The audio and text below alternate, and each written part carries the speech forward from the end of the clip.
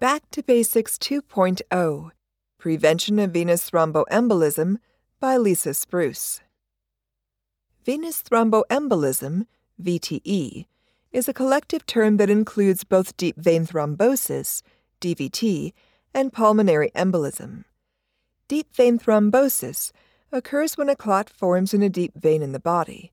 Pulmonary embolism is a serious complication that results when the DVT clot breaks away from the vein wall and travels through the bloodstream to the lungs. Patients can recover if the clot is small and the healthcare team members initiate prompt treatment. However, a large clot can block blood flow to the lungs and be fatal. Available research involving surgical patients treated in U.S. Department of Veterans Affairs hospitals from 2005 to 2010 shows that when patients experienced blood clots after surgery, clinicians diagnosed approximately one-half of the patients within 30 days after discharge and approximately two-thirds of the patients within 90 days after discharge. In 2015, the Centers for Disease Control and Prevention, CDC, challenged healthcare professionals to share best practices for VTE prevention because prevention strategies were not consistently applied across healthcare settings.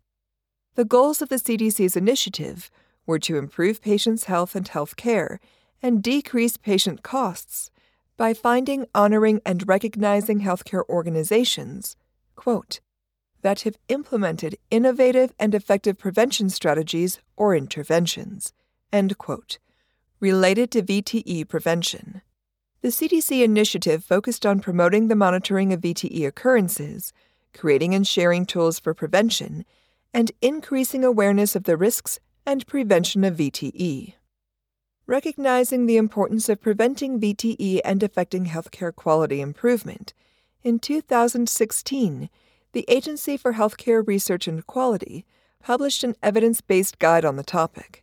Approximately 1 year later, AORN released the updated Guideline for Prevention of Venous Thromboembolism for use in perioperative settings.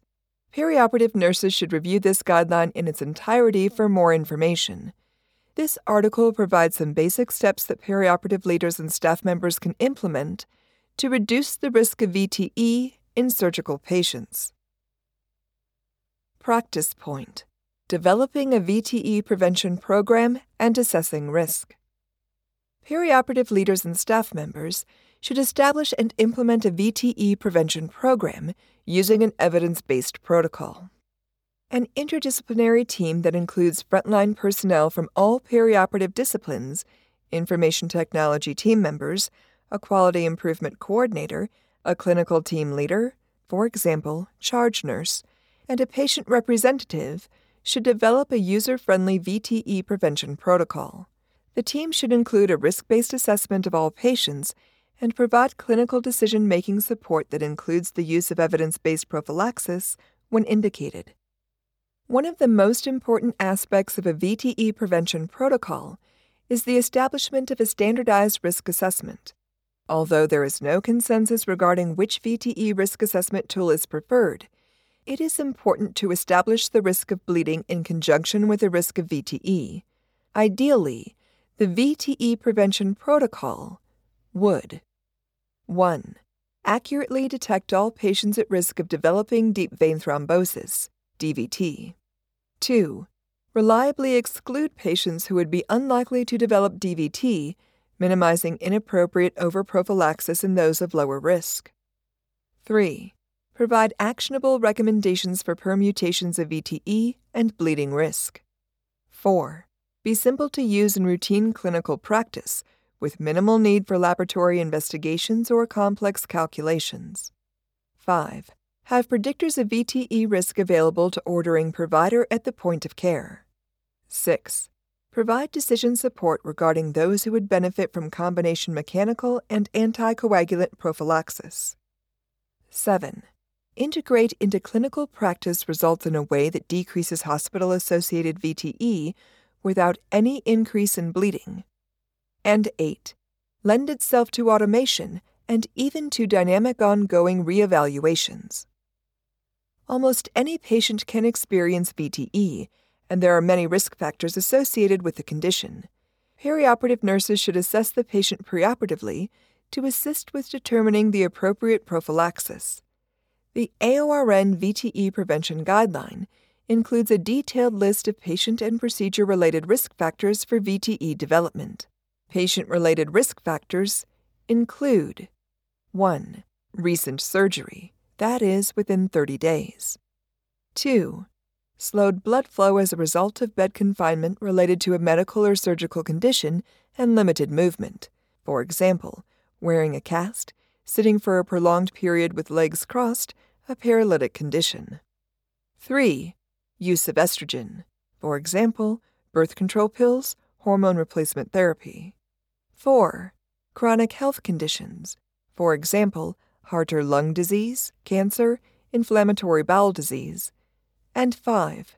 Additional factors.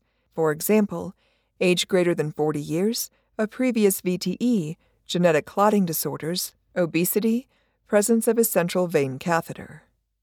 Procedure-related risk factors include 1. A planned surgery time greater than 90 minutes or greater than 60 minutes if the surgery site is the pelvis or a lower limb. 2. Intraoperative positioning that includes reverse Trendelenburg, excessive hip flexion, or knee hyperextension. 3. Major orthopedic surgery, for example, hip or knee arthroplasty. 4. Pneumatic tourniquet use. And 5. Type of surgery, for example, bariatric, cardiothoracic, general involving the abdomen or pelvis, neurological, spine, plastic, emergency. When perioperative nurses identify patient or procedure-related risk factors for VTE development, they should collaborate with perioperative team members and advocate for the patient to receive VTE prophylaxis. Based on the patient's clinical condition, perioperative team members should initiate and document the initial time of prophylaxis, for example, upon admission to the facility, before surgery, after surgery. Perioperative teams may base VTE protocol on the type of procedure that the patient will undergo and create clinical support alerts in the electronic health record to notify clinicians of any lapse in prophylaxis according to the established protocol. Practice point: Mechanical VTE prophylaxis. Mechanical prophylaxis is a non-invasive method that personnel can use as an adjunct to pharmacologic prophylaxis to prevent VTE in perioperative patients. Routine options for mechanical prophylaxis include the use of intermittent pneumatic compression devices and graduated compression stockings, as well as having the patient complete foot and ankle exercises and encouraging early ambulation. The American College of Chest Physicians recommends mechanical prophylaxis for all non-orthopedic surgical patients, including intermittent pneumatic compression for patients who are at low, moderate, and high risk for developing VTE. The group recommends early ambulation for those patients who are at very low risk. Perioperative nurses who apply intermittent pneumatic compression devices should verify that the devices are functioning properly. They also should place sleeves, foot wraps, or graduated compression stockings on the patient before the administration of general or regional anesthesia. Contraindications for using intermittent pneumatic compression devices include 1. Any leg condition, for example, dermatitis, recent skin graft, gangrene, that pneumatic compression may exacerbate. 2. Known allergy or sensitivity to the sleeve or tubing material. 3. Cardiac failure or pulmonary edema from congestive heart failure. 4. Any factor that prevents correct fitting of sleeves, for example, exceeding the size limit, severe leg edema, deformity. 5. Pre-existing DVT. And 6. Severe arteriosclerosis or other ischemic vascular disease. Perioperative personnel should refer to the manufacturer's instructions for use, IFU, before applying sleeves, foot wraps, or stockings to patients. Some manufacturers may recommend that personnel apply a material, such as a stockinette or stocking, under the compression sleeve. Perioperative nurses should verify that the material next to the patient's skin is free from wrinkles. Also, the tubing attached to the intermittent pneumatic compression device can cause a pressure injury if allowed to press against the patient's skin, so perioperative personnel should place the tubing away from the skin and in a location without pressure. Contraindications for applying graduated compression stockings include 1. Any skin conditions, for example, dermatitis, recent skin graft, leg ulcer, that stockings may exacerbate. 2.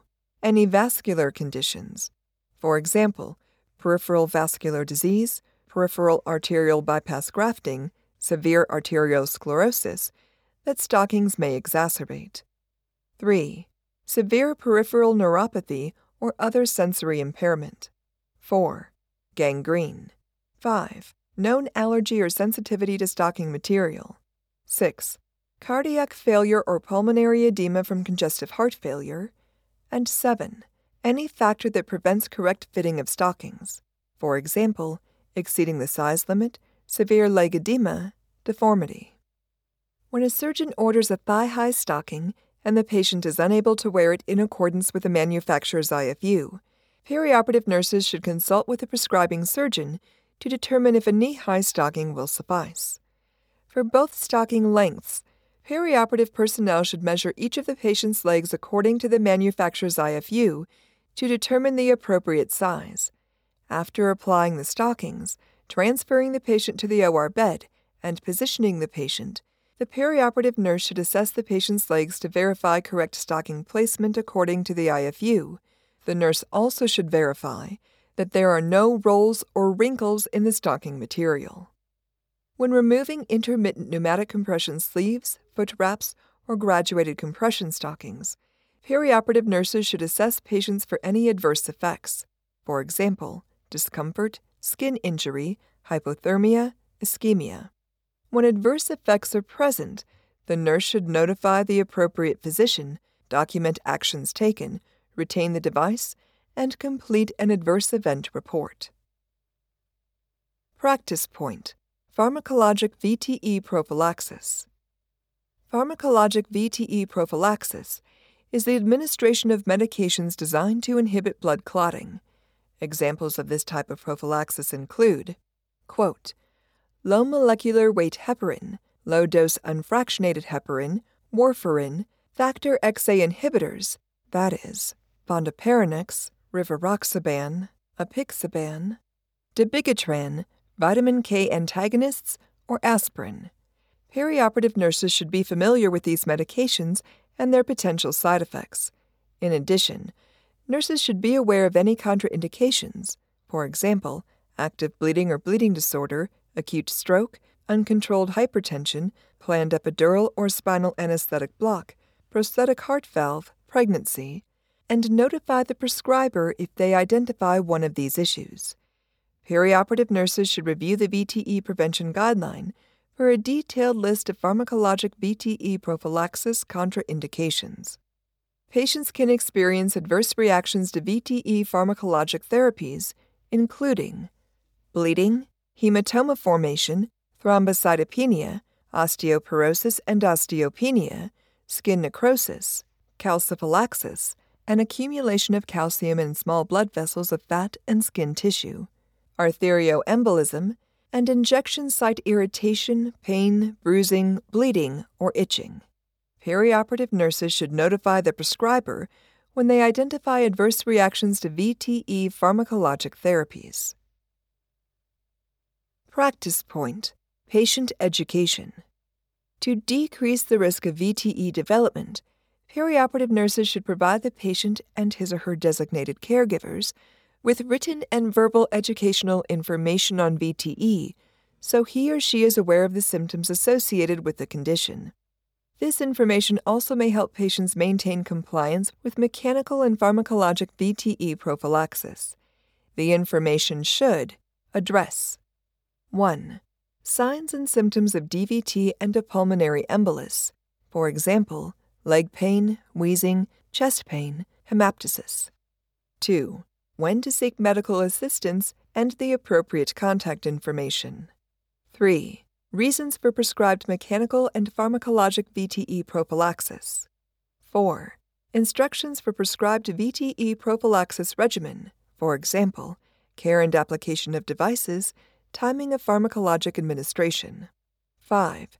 Adherence to prescribed VTE prophylaxis regimen after leaving the healthcare facility. 6. Adequate fluid intake. 7. Importance of movement and exercise. 8. Measures to take when traveling to prevent VTE. 9.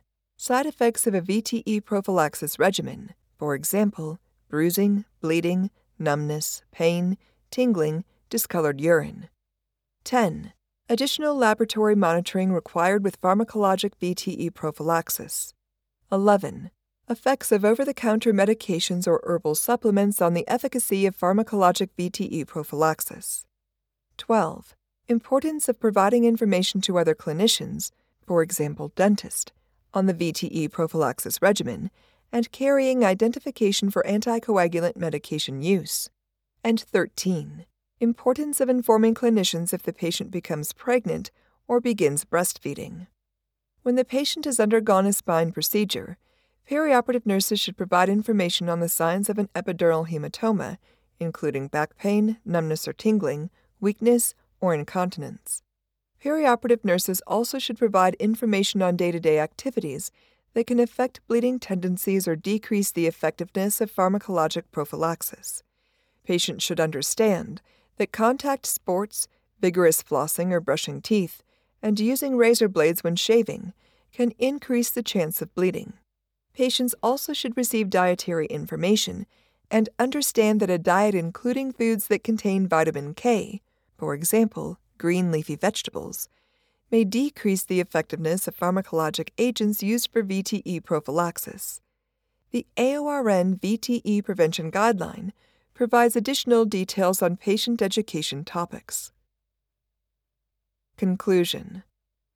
Surgical patients are at risk of developing VTE and can experience life-threatening complications when a DVT clot embolizes and travels into the lungs. Perioperative leaders and staff members should form an interdisciplinary team to develop and implement a VTE protocol. Perioperative nurses should complete a risk assessment to determine each patient's individual risk of developing VTE. If risk factors are present, the nurse should notify the prescriber and assist with providing mechanical or pharmacologic prophylaxis before surgery begins. Perioperative nurses also should provide patient education regarding the risk of developing VTE, follow-up care, and actions to prevent postoperative bleeding. When perioperative team members participate in risk assessments and implement prophylaxis and patient education activities, they can help ensure that their patients avoid a potentially life-threatening VTE event. This Back to Basics 2.0 article contains 4 knowledge checks. I will now read the first knowledge check for the practice point: developing a VTE prevention program and assessing risk. Tanner, a perioperative nurse educator at a community hospital, reviews incident reports with Lamar, the risk manager, and notices that the VTE rates among orthopedic patients are increasing. Tanner and Lamar meet with the perioperative nurse manager and decide to convene an interdisciplinary team to address the problem. The team creates a protocol for assessing patient and procedure-related risk factors, and Tanner shares it with all the perioperative nurses at the department staff meeting. A few weeks after the staff meeting, Tanner audits the perioperative nurse's compliance with the VTE risk assessment process. He reviews documentation and interviews nurses individually about the new process. Yolanda shares that she completes the risk assessment on each of her patients, documents the results in the electronic medical record, and sends an electronic message to the physician for prophylaxis orders when indicated. Haley states that she began completing the risk assessment and documenting it for her patients, but she no longer does so because no one uses the information. Ruiz mentions that he also completes the risk assessment and documents results. In addition, although it is not required, he personally shares the information with the anesthesia professional and surgeon. In this scenario, who did not follow the recommended practice point? A. Tanner, B. Yolanda, C. Haley, or D. Ruiz? I will now provide the answer. In this scenario, Haley did not follow the recommended practice point. I will now read the knowledge check for the practice point, mechanical VTE prophylaxis. Mr. B, a 64-year-old patient, is scheduled for a robotic prostatectomy for cancer. He has a history of hypertension, but is otherwise healthy. Dr. S anticipates that the procedure will last approximately 2 hours. Jamala, the preoperative nurse, completes the admitting process, including the VTE risk assessment, and realizes Mr. B is at risk for VTE development. She reviews the surgeon's orders, notes that there is no order for mechanical VTE prophylaxis, and assumes that none is needed. Jamala shares this information with Carissa, the RN circulator, during the patient handover. Carissa transports Mr. B to the OR. As she and Jarvis, the CRNA, position Mr. B on the OR bed, Carissa quietly mentions that Mr. B has a history of hypertension and does not have mechanical VTE prophylaxis devices applied to his legs. They discuss the planned 2-hour length of surgery, and Jarvis requests that Carissa apply pneumatic compression sleeves to Mr. B's legs and connect them to the compression device. At that moment, Dr. S arrives and confirms that mechanical VTE prophylaxis is needed and thanks Carissa and Jarvis for addressing this issue. Carissa applies the sleeves and activates the device before Jarvis begins anesthesia induction. The procedure is straightforward, and the elapsed time between incision and closure is 2 hours as anticipated. Carissa and Jarvis transport Mr. B to the post-anesthesia care unit, and Carissa reconnects the compression sleeves to the device before returning to the OR. In this scenario, who did not follow the recommended practice point? A. Jamala, B. Dr. S, C. Carissa, or D. Jarvis? I will now provide the answer. In this scenario, Jamala did not follow the recommended practice point. I will now read the third knowledge check for the practice point, pharmacologic VTE prophylaxis. Mrs. A is a 55-year-old patient who is undergoing robotic-assisted removal of an ovarian mass. When she arrives in the preoperative area, Lee, the RN, screens her for risk of VTE. Mrs. A tells Lee that she has a prosthetic heart valve, hypertension that is controlled with medication, and a history of breast cancer. Lee notes that Mrs. A's surgeon, Dr. T, documented all the information in the preoperative history and physical. After preparing the OR for the procedure, Benita, the RN circulator, completes Mrs. A's preoperative interview and places stockinette and pneumatic compression sleeves on Mrs. A's lower legs. Benita transports Mrs. A to the OR. Dr. P, the anesthesia professional, assists with Mrs. A's transfer to the OR bed, attaches the appropriate monitors, and completes the anesthesia induction. Dr. T, the surgeon, enters the OR and reviews Mrs. A's history and physical, and requests that Dr. P administer 5,000 units of unfractionated heparin subcutaneously before the procedure begins. He also mentions that he will order a follow-up dose for 12 hours later. Before Dr. P can obtain and administer the heparin, Benita announces that Mrs. A has a prosthetic heart valve, which is a contraindication to heparin. Dr. T and Dr. P thank Benita for speaking up, and Dr. T cancels the order. In this scenario, who did not follow the recommended practice point? A. Dr. P, B. Benita, C. Lee, or D. Dr. T? I will now provide the answer. In this scenario, Dr. T did not follow the recommended practice point. I will now read the fourth and final knowledge check for the practice point, patient education. Mr. J is 35 years old and underwent repair of a hip fracture after a motorcycle accident. On the morning of post-operative day 1, he received an anticoagulant. The day shift nurse advised him to continue taking his medication after discharge for 4 weeks and that he will need weekly laboratory monitoring. As Mr. J prepares for his impending discharge on post-operative day 2, he receives discharge instructions from several care team members. The afternoon before his discharge, Linda, The perioperative nurse who cared for him during surgery completes a postoperative visit. Mr. J shares with her that he is worried about all the laboratory appointments that the day shift nurse had mentioned. Linda acknowledges his concern and tells him that he does not have to come to the laboratory drawing facility that often. She states that one visit during the 4-week period will suffice if he is careful to avoid injury. Later that evening, his surgeon, Dr. G, advises Mr. J that he should attend physical therapy and resume activities as tolerated. Mr. J tells Dr. G that he is looking forward to shaving. Dr. G reminds Mr. J that he is at risk for bleeding and recommends that he purchase an electric shaver for this purpose. The next morning, Facilia, the dietitian, visits with Mr. J and reviews diet information with him. She advises him to avoid green leafy vegetables when selecting his diet. B, the nurse practitioner, visits Mr. J immediately before he leaves the hospital. She instructs him to take his anticoagulant as prescribed until his 4-week postoperative appointment. Avoid taking aspirin or ibuprofen during this time, be mindful of day-to-day activities that could cause bleeding, and begin ambulation and physical therapy as directed. In this scenario, who did not follow the recommended practice point? A, Dr. G, B, Linda, C, Felicia, or D, B? I will now provide the answer. In this scenario, Linda did not follow the recommended practice point.